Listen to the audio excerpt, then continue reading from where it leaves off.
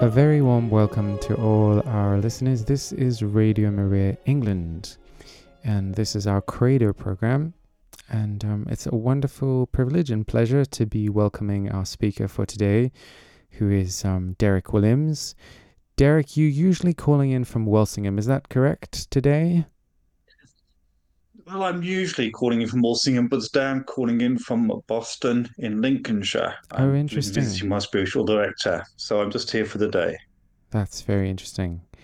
Well, a very warm welcome to you, Derek, and lovely to have you back on the airwaves. We gave you a bit of a holiday, is what Elizabeth was calling it, where you didn't speak for the last 3 weeks because of a fledgling seminarian that was speaking to us about the Mass, whom you graciously stepped aside for those 3 weeks.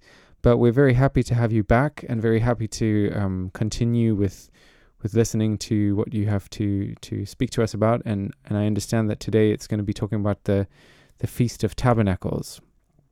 Indeed, thank you for the welcome back. I really appreciate that. I'm very happy that the fledgling seminarian was able to cover the 3 weeks.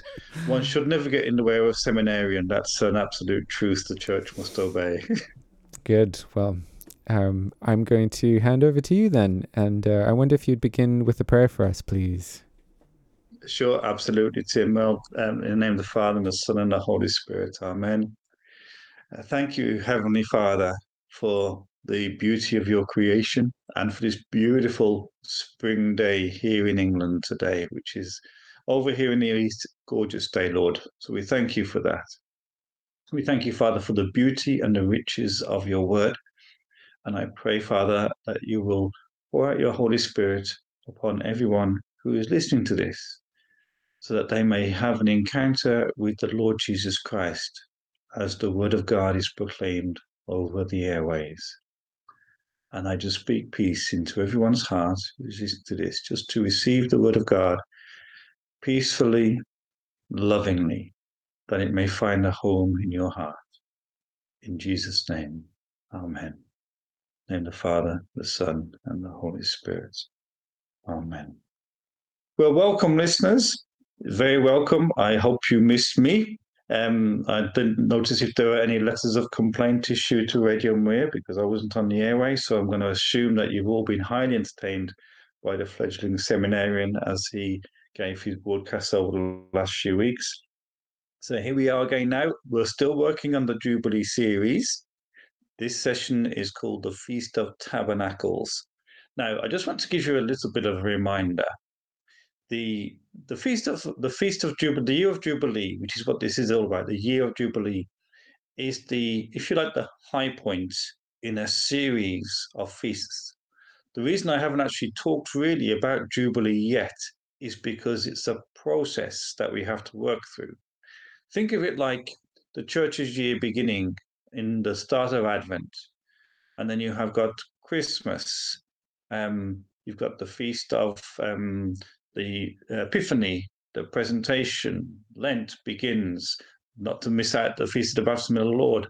Lent begins, Lautare Sunday, Easter, Divine Mercy Sunday, and then the great feast of Pentecost, which is actually not really picked up on much these days in the churches. We celebrate it as a liturgical event, but the full meaning of Pentecost, we really don't celebrate that much.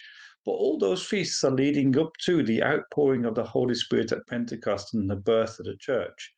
Now, we can't just celebrate Pentecost as an isolated event. We can't even really talk about it as an isolated event because it all goes back to the incarnation of Christ. And, you know, the fulfillment of the incarnation, in one sense, is the outpouring of the Holy Spirit when man's dignity as a vessel of the Most High God is restored to him to a certain degree. Same here. I can't just talk about Jubilee without, first of all, leading you through the liturgical feasts of Israel. So you get a deeper understanding of those liturgical feasts, a deeper appreciation for the Word of God, and a deeper appreciation for the riches of our own faith, because all of the teachings I'm giving you is part of your heritage as Catholics. And we need to discover our heritage in Jesus Christ, really discover it, and become enriched with the heritage so that we can become fully the children of God that we're called to be. So today we're looking now at Leviticus chapter 23. And once again, I just want to repeat, here's your heritage. Probably the dustiest book in the Bible, if I hear correctly, because I hear many people will read the Bible and the common mantra, if you like, I use that word lightly, or in the fullness of breadth of Buddhist meaning of the word, I stopped reading the Bible when I got to the book of Leviticus and the boring book of Leviticus. And yet, in the Jewish world, the book of Leviticus is the heart of the Torah. It's the third book of 5. It's the heart, and every sentence is from God. The Lord spoke to Moses. Every paragraph, sometimes several times a paragraph, the Lord spoke to Moses. There's no other book in the Bible that has that phrase so often repeated. The Lord spoke to Moses. And I can say it here. This is Leviticus 29, verse 23. The Lord said to Moses, that's how it begins. Say to the sons of Israel, in the 7th month, on the first day of the month, you shall observe a solemn rest. I really do hope, listeners, you're picking up on this idea of rest, that it fits in with every single feast of Israel, but it also needs to become an integral part of our own lifestyle. We need to retake the Lord's Day, and we need to retake this idea of resting on feast days.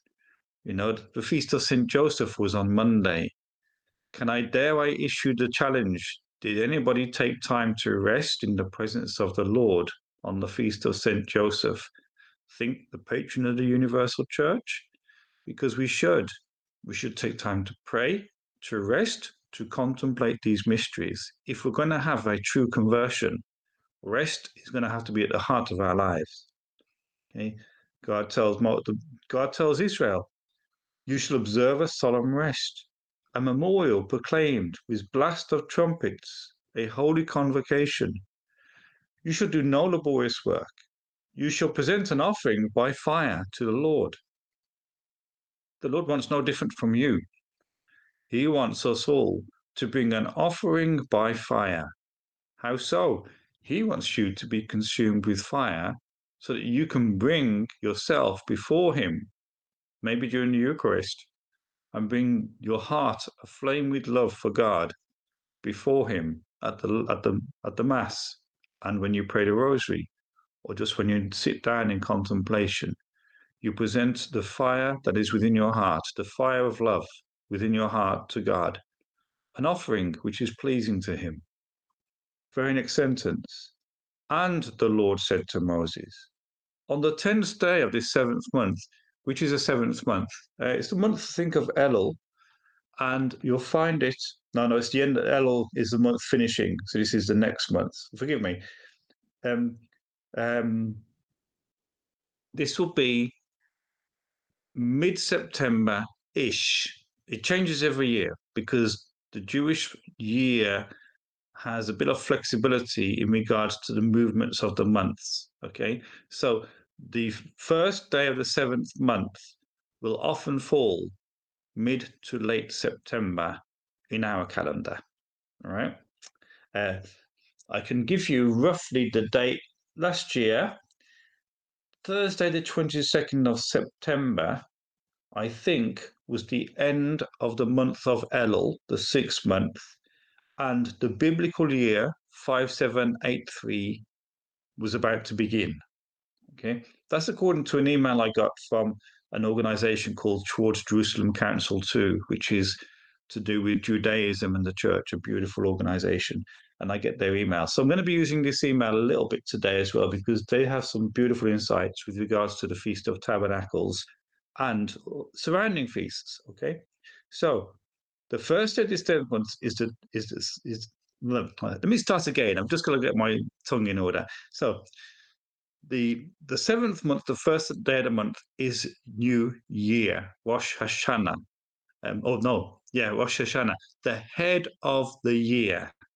Okay, it's called the head of the year.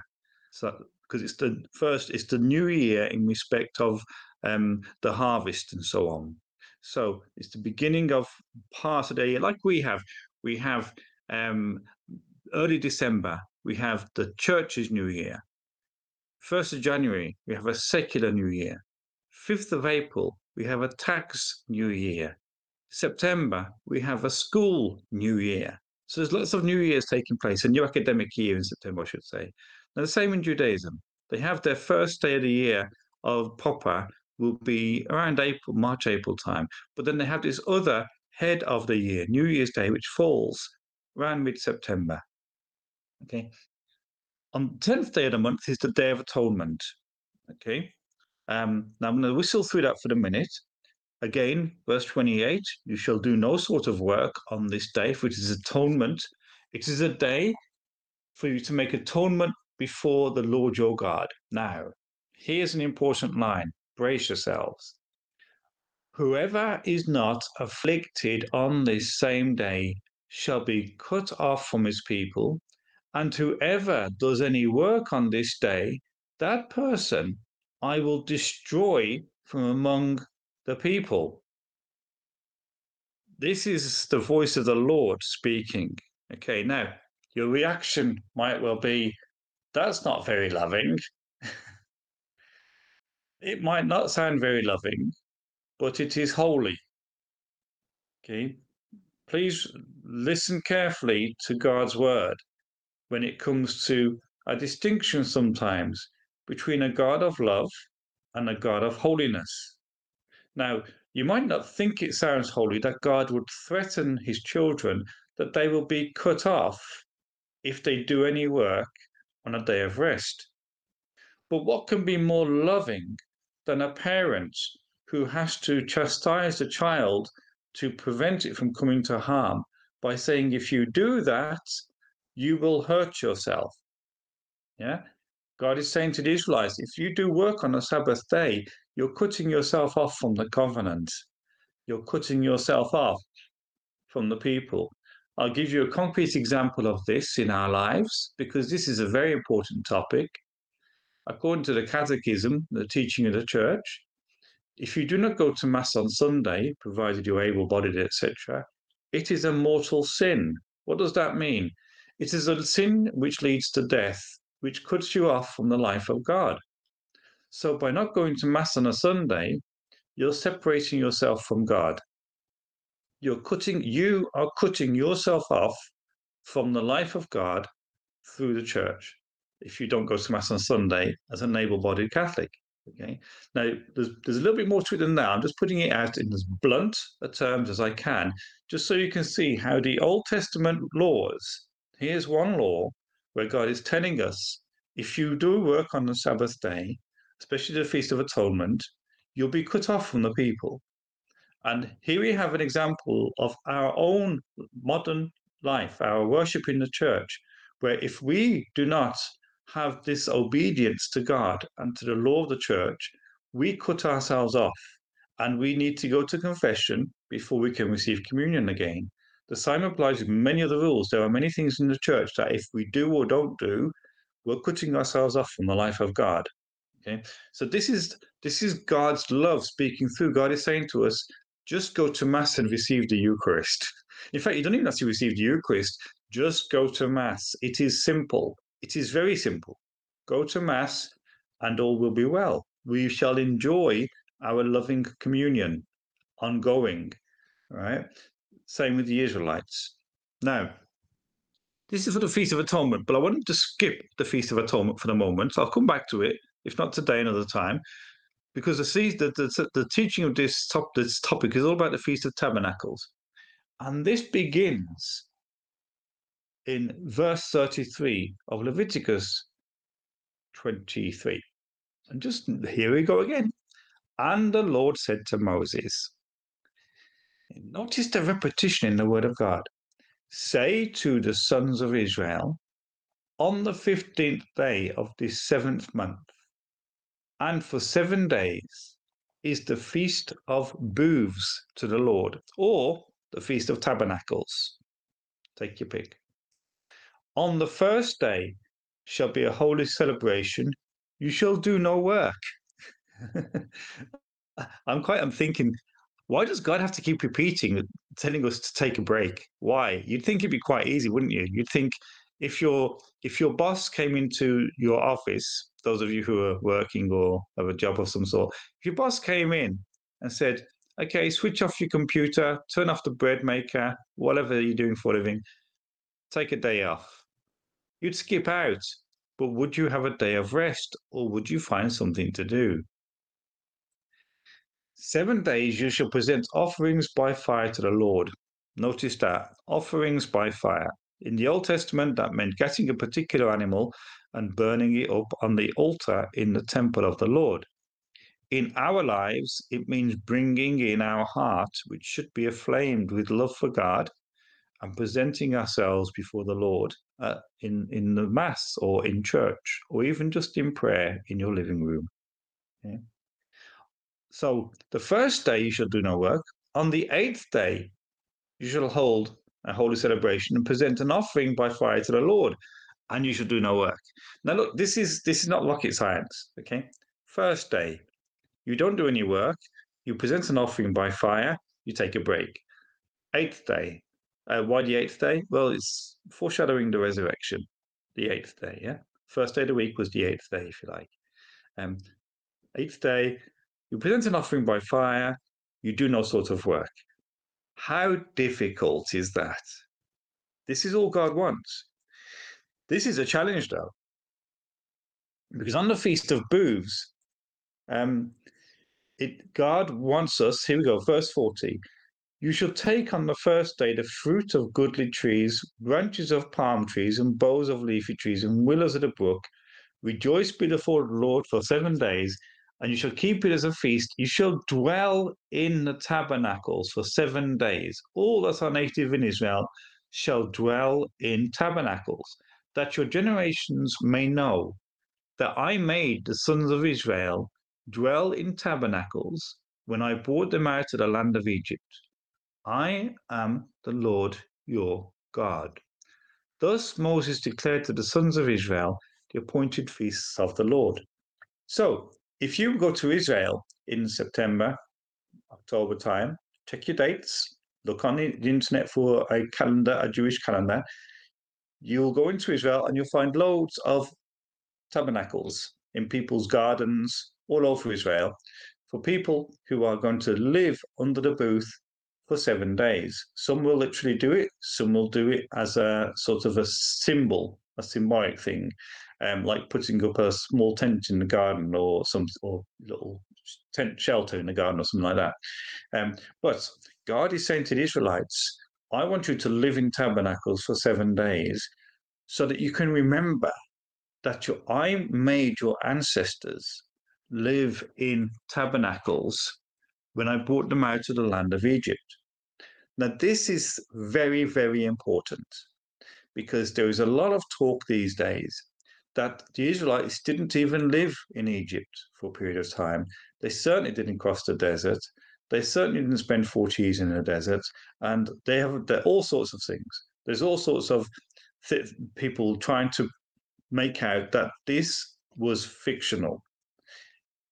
These ideas are ridiculous. The Lord, the inspired word of God, has given us a incredibly accurate and personal historical record describing the events to us and also reminding the Israelites to keep on living the experience so that the experience of traveling across the desert, living in booths, actually becomes a liturgical part of Israelite life and not just Israelite life.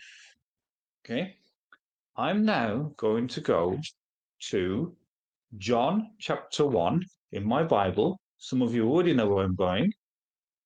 And this is John 1, verse 14. Okay, the word became flesh and dwelt among us. Okay, now the Greek word for dwelt can also be translated as tabernacled. Okay, you got that? The Greek, here we go. This is in my footnotes. The Greek word eskenosen, Eskenosen, literally means pitched his tent. This image recalls the tabernacle, where the Israelites were instructed to keep the Ark of the Covenant, which signified the presence of God among his people. In the fullest sense, the incarnation of Christ brought the presence of God into our midst. Okay. So John 1:14, the word was made flesh and tabernacled among us. Speaking or recalling this Feast of Tabernacles, where the Israelites are instructed to live in tabernacles for 7 days. Once again, that directs us back to creation. God created everything in 6 days and rested on the seventh. And not necessarily, I mean, I wouldn't go with a literal 6 day creation. Some might, I don't. But I'm just saying that's what the church sort of speaks out. It talks about the 6 days of creation, and here you have the experience of the Israelites living it out, living in booths during those 7 days. Okay, this is what the Feast of Tabernacles is about. So let's just recall that, because there's been quite a lot of information feed in the last couple of minutes. So let me just summarize it before we go to our first song. Okay, summarizing it. September, Rosh Hashanah, the head of the year.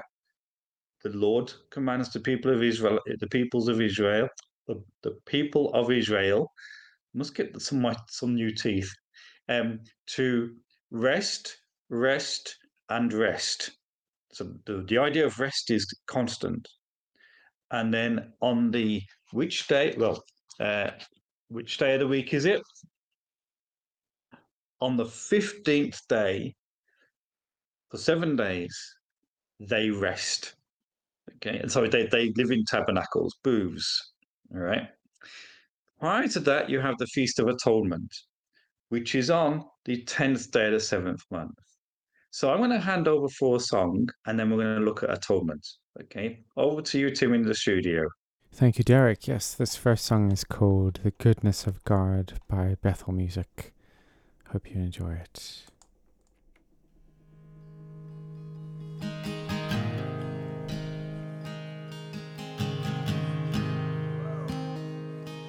I love you, Lord.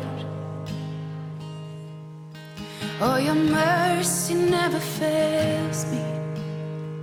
And all my days I've been held in your hand. From the moment that I wake up until I lay my head, oh, I will sing of the goodness of God. 'Cause all my life you have been faithful,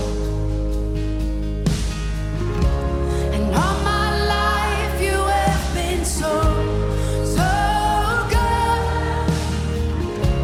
With every breath that I am able, oh, I will sing of the goodness of God. I love your voice. You will lead me through the fire, and in darkest night you were close like no other.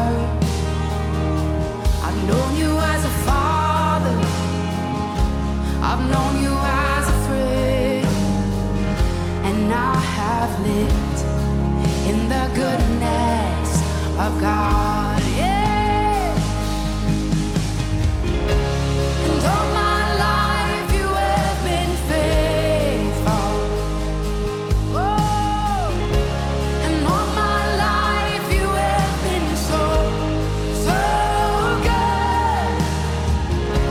With every breath that I am able, oh, I will sing of the goodness of God, yeah. 'Cause your goodness is running after, it's running after me.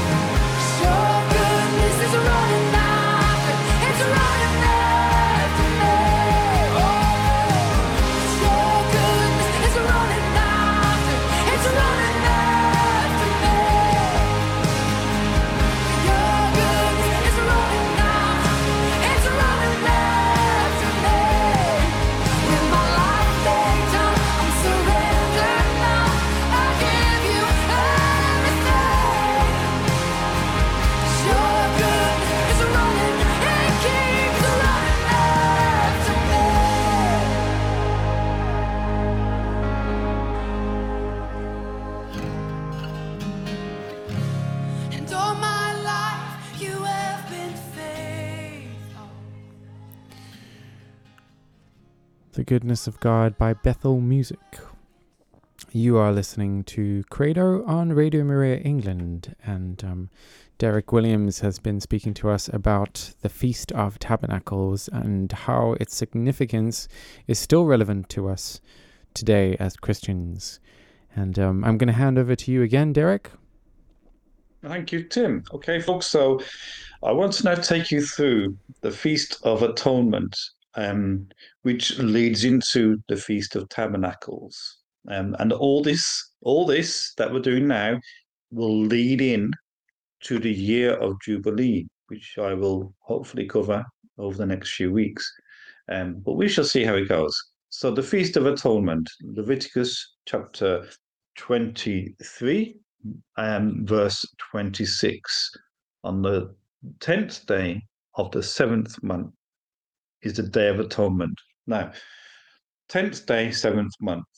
Just a little something about the dates, the numbers. The 7th day is the day of rest, the Shabbat. Symbolizes perfection, number 7, because there's 7 openings to the face.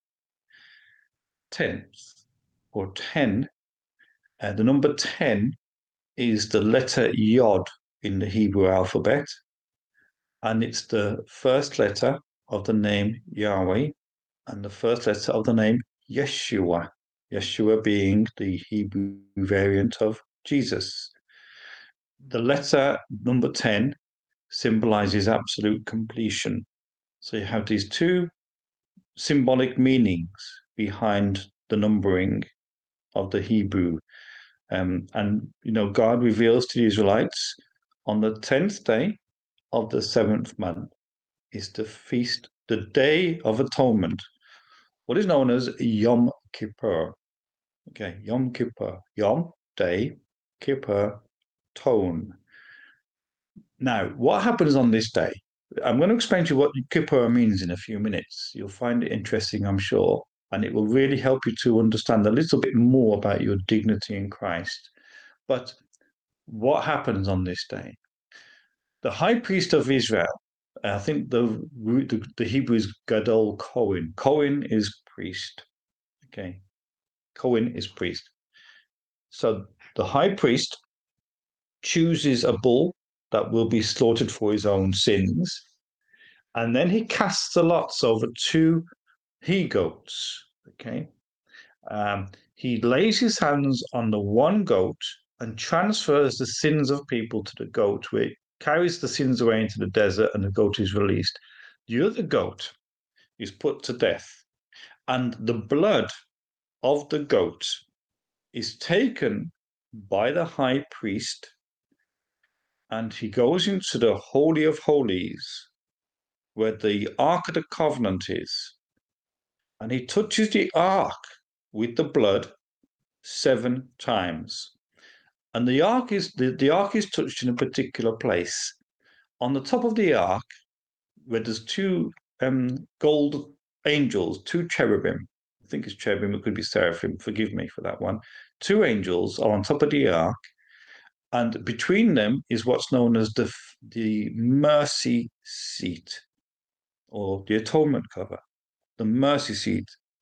The priest touches the Ark with the blood 7 times, making atonement for the sins of Israel. Then he comes out and he sounds a shofar to let people know that atonement has been made. This only happens one day of the year. One day of the year, okay? Every year. Well, it doesn't happen now because obviously the Jews do not have a Holy of Holies or an Ark of the Covenant. They don't have that anymore. But back then, it would have happened once a year, okay? Once a year. Understand that. The word Kippur, as in Yom Kippur, the Day of Atonement, to atone for your sins. Okay, to atone for your sins. We even now use this phrase, to atone for our sins, don't we?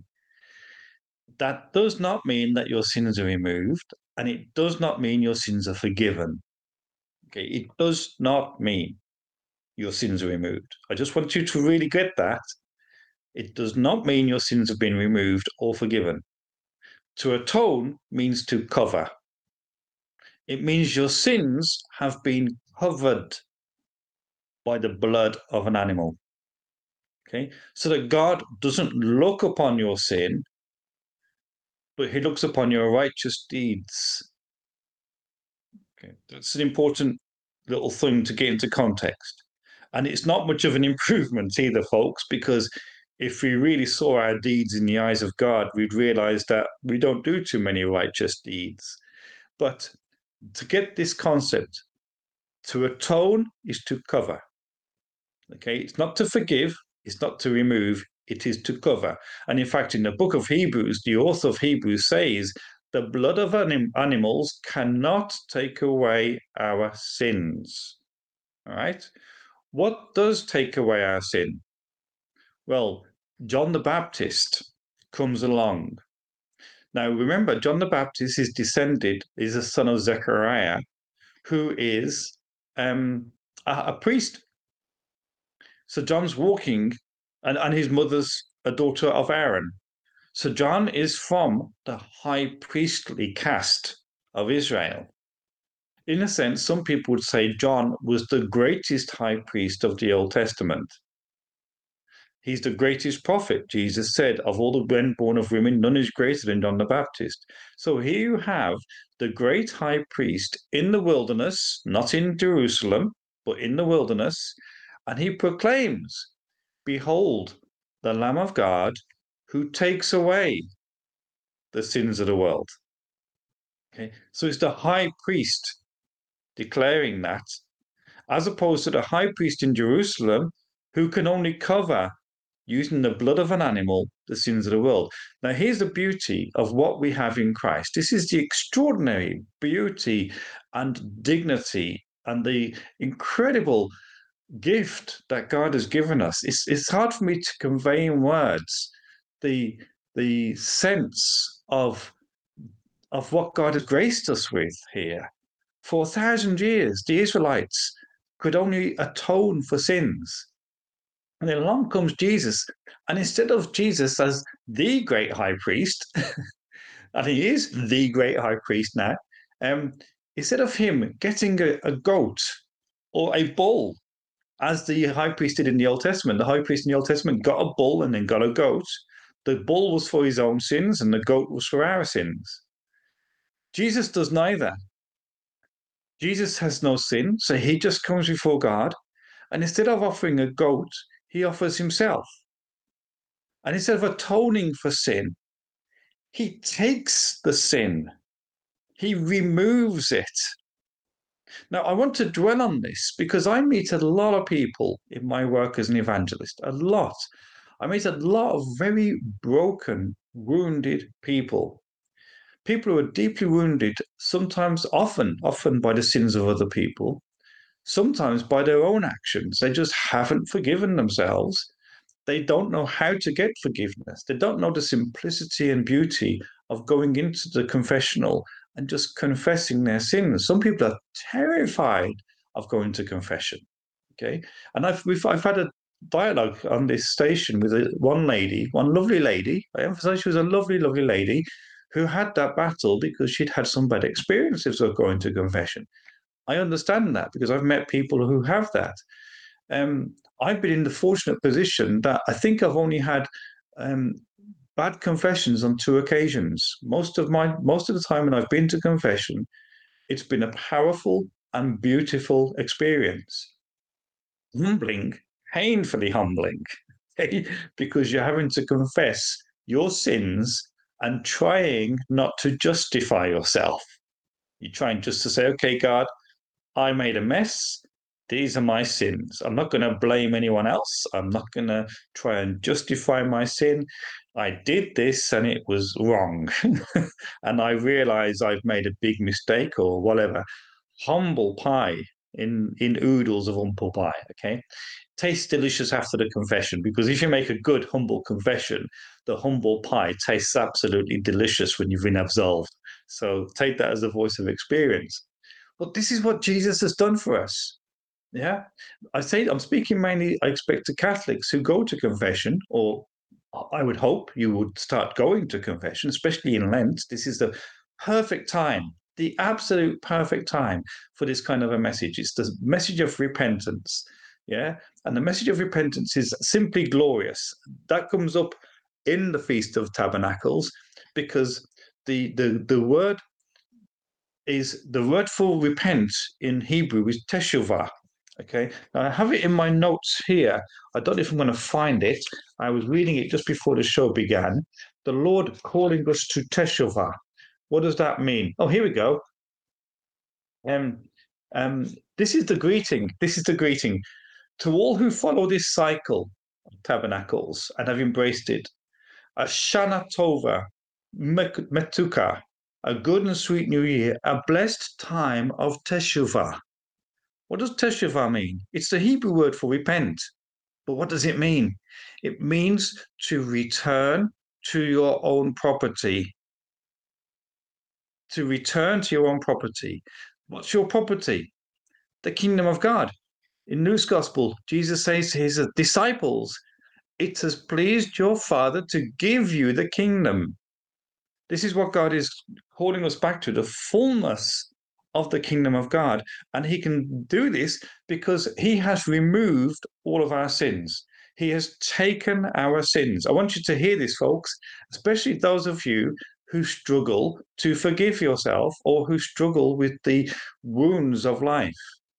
God has taken our sins away. He has removed them. When we go to confession, all of our sins are taken away. If you go to confession in a few weeks on Divine Mercy Sunday, he will remove all the punishment for sin, so that should you die, you will not go to purgatory, you'll go straight to heaven. Now, this is what God wants to bestow upon you. And I'm going to keep on emphasizing this. This is gift. This is the love of God manifested among us. The holiness of God, it manifests itself powerfully and painfully when we don't listen to him and when we turn away from him. Then the holiness of God can be a painful experience because we're rejecting the God who wants to save us, to heal us, and to restore us.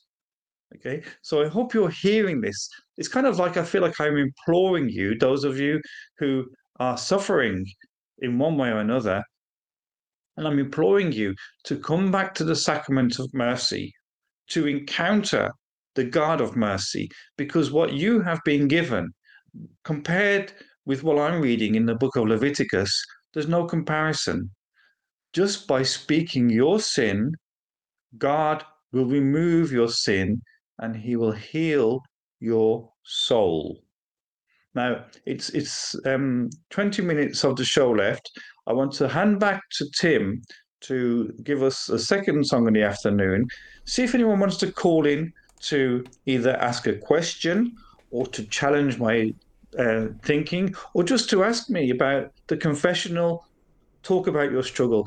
And we can pray. We can pray for you, because when we pray for people who are struggling with these things, it really, really helps in the fellowship of believers for us to encourage one another in our struggles in life.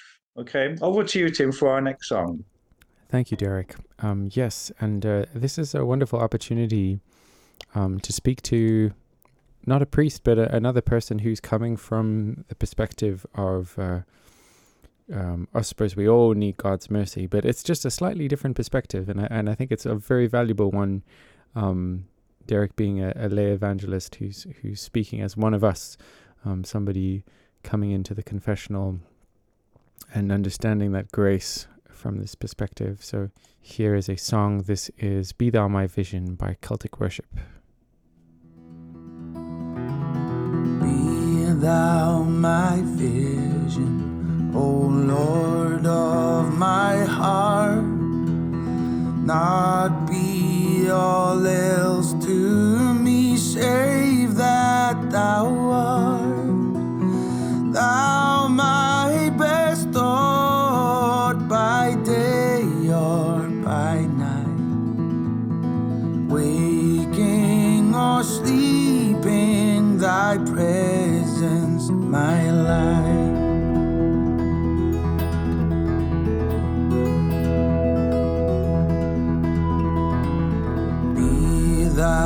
my wisdom and thou my true word. I ever with thee, and thou with me, Lord. Thou my great Father, and I thy true Son. Thou in me dwelling, and I with thee one.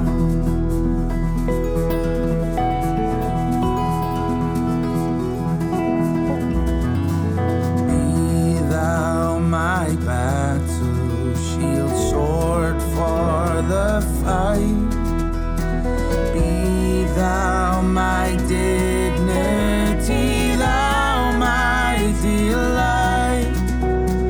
Thou my soul shelter, and thou my high tower. Raise thou me heavenward, O power of my power.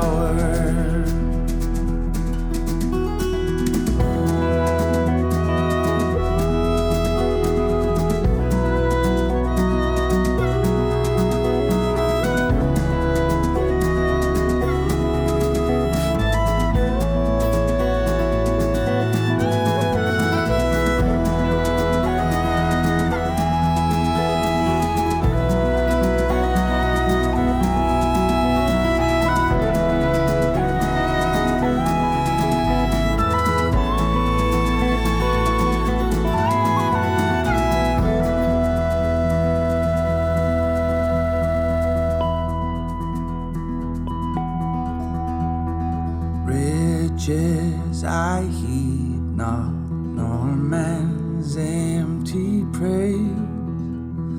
Thou mine inheritance, now and always. Thou and thou only, the first in my heart.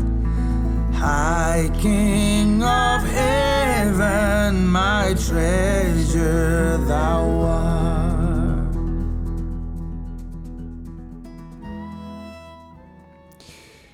That was Be Thou My Vision by Celtic Worship. Very beautiful rendition of that song. And I have Sarah on the line. Hello, Sarah.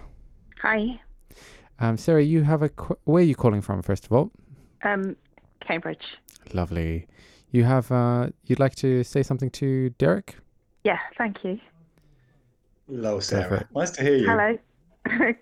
Thanks, yeah. I haven't been able to listen live for a while, so I thought I'd ring in as I caught it today. Fire away. Yeah, when you were talking about the Jews being cut off from God if they worked on the Sabbath day, was there any way for them to return to God, or did they return to God just on the Day of Atonement? What happened to them if they sort of felt remorse and wanted to come back? Sure. Well, this is a good question. The actual recourse for them, if they broke the Sabbath, I specifically don't know. But if we look at the New Testament, when Jesus healed a leper, he says to the leper, present your offering to the priest in accordance with the book of Leviticus for you to come back into the community. So what would happen there is the leper, healed now, would take an offering, a pigeon, a dove, or goat, whatever, to the priest. The priest would examine the leper to make sure he was clear of leprosy, and then the blood sacrifice would be made. So one assumes that if that's the case for a leper, then a similar form of atonement can be made for a person who breaks the Sabbath, even though the penalty for breaking the Sabbath was actually being stoned to death. So, whereas the penalty for being a leper was simply they were cast out of the community. So you can see that there's more to it than meets the eye. Yeah, I see. Okay, Yeah, thank you. yeah. And while I'm here, the good news is for us, Sarah, no matter what we do, Yeah. We can always go straight to confession. Yeah. That is true. That is true. Could you say a prayer for me? Oh, of course. Yeah, I said I offered to pray for people. Yeah. Thank you. Good call. Good call. So, Lord, I thank you for Sarah, whose name in Hebrew means princess. And I thank you, Jesus, for this beautiful princess. I thank you for her faith, her journey with you. I ask you, Lord Jesus, through the intercession of the Immaculate Heart of Mary, to pour out your Holy Spirit upon her, to kindle in her heart a fresh fire for your kingdom. And I pray that she will have a ever deepening encounter with your love and with you, that she may grow in holiness and grow in faith. In Jesus' name, amen. Amen. Thank you very much. Thank you so much, You're Sarah, welcome, for that Sarah. question. Wonderful. Well, shall I carry on? Yes, I'll just remind the callers, the listeners, that the lines are open if they wish to call. The number is 01223 375 564. And I think it's a very interesting question, Derek. This idea of how these Old Testament laws, translate into the New Testament, and I wonder if maybe you just spend a little bit more time on the importance of rest, and how this kind of translates into the age that we're now in the Christian era, where and how the Old Testament commandment to rest is now sort of transformed in Christ. What I'd like to do, Tim, is I was actually pondering this before the show began, because I was thinking, okay, there's only a few more weeks left on the Jubilee series, and then we have Easter. And I was pondering, because I have written another Bible study workbook. I've like the one on Covenant, and there's one on Jubilee, and I've actually written one called The Sabbath Rest. And so, but I haven't published it. It's only on my laptop. And I was thinking, should I introduce some teaching on the concept of rest? Because rest is the Sabbath, Shabbat. It's from Genesis to Revelation. And we speak about it all the time, the concept of an eternal rest. And it is all the way through. It's through the prophets, it's through the wisdom literature, the Psalms, it's in the Gospels, all the way through the Gospels. And Jesus talked about it on several occasions. So there's a huge amount of teaching to unwind.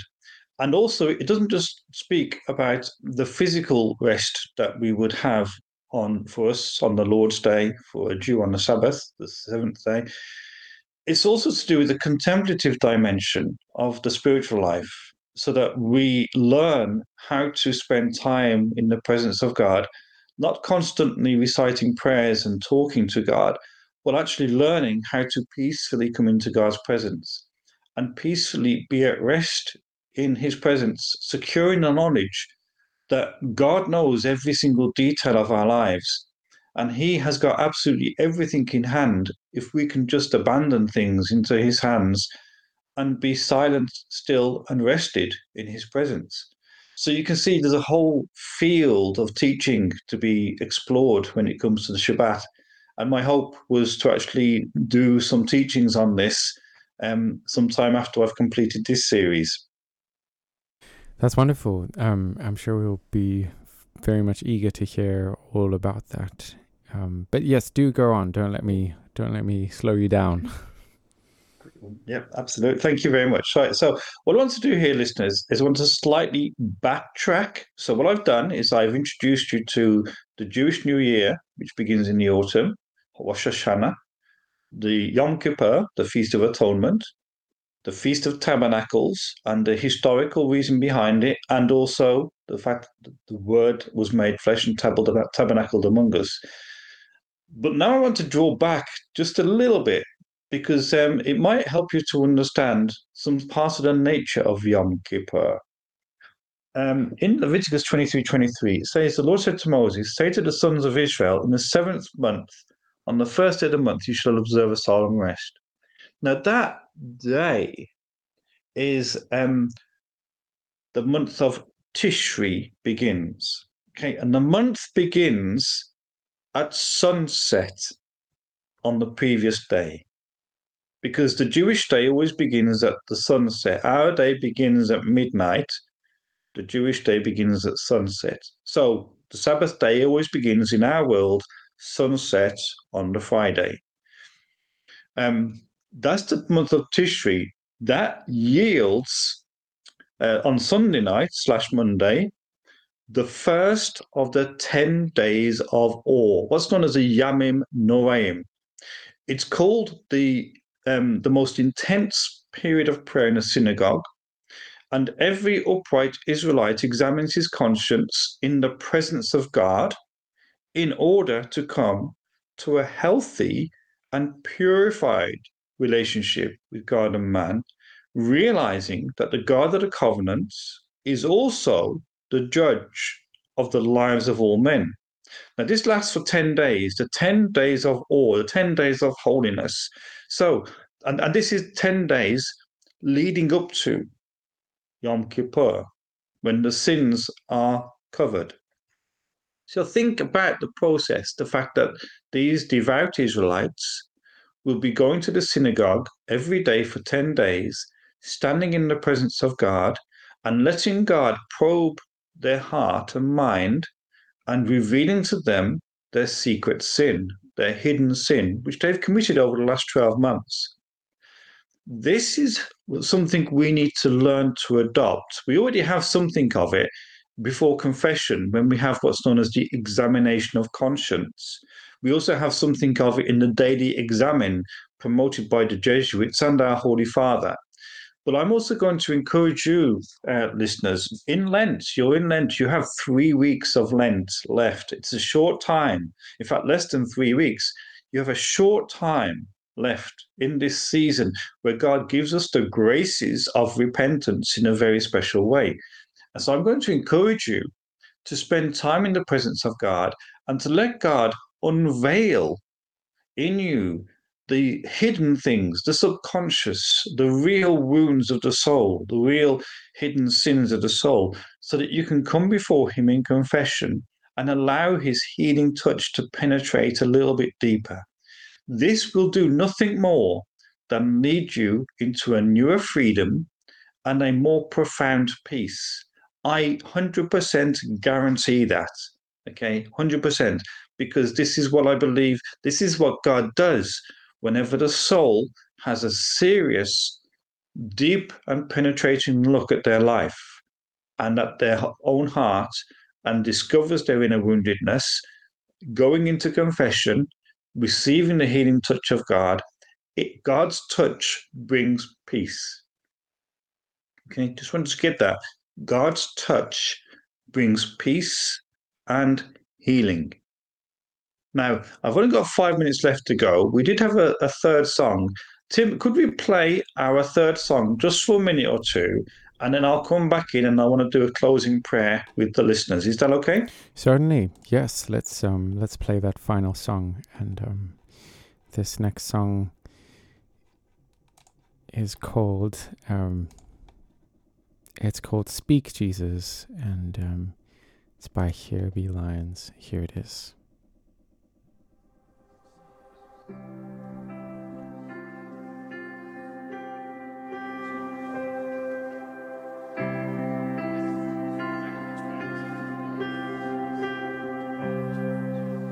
I just want to speak the name of Jesus over every heart and every mind,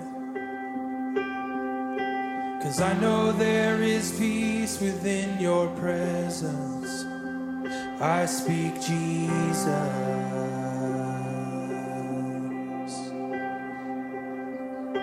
And I just want to speak the name of Jesus till every dark addiction starts to break, declaring there is speak Jesus. Your name is power. Your name is healing. Your name is life. Break every stronghold. Shine through the shadows. Burn like a fire. So this brings us to the end of our CREDO for this evening. And Derek, it's been really lovely having you speak to us about these biblical themes. And I wonder if you could just close off for us and with a last word and with a prayer. Absolutely. So, listeners, ears primed and hearts open. Heavenly Father, in the name of Jesus, your Son, I ask you to pour out your Holy Spirit upon everyone listening to this, whether it's live or recording, so that we may be filled afresh with power from on high. Lord, Heavenly Father, we will want to live the fullness of the Christian life. We want to know what it is to be consumed with peace, to be set on fire with love, to be in a beautiful communion with the Father, the Son, and the Spirit. So please send your Holy Spirit in the fullness of his power, so that our lives can be completely transformed, so that we can walk that high path of holiness, and so that we can be highly effective witnesses to your grace and glory. And I pray for anyone out there, Heavenly Father, who is struggling to walk the walk because of wounds or sin or failings. And I ask you, Father, to pour out your mercy upon them and touch their hearts. Just show them, Father, that you love them with their weakness, and your power is made perfect in their weakness, and that their woundedness, their failings, their sufferings make them more lovable in your eyes. So there is no one excluded, Father. In Jesus' name, amen. Amen.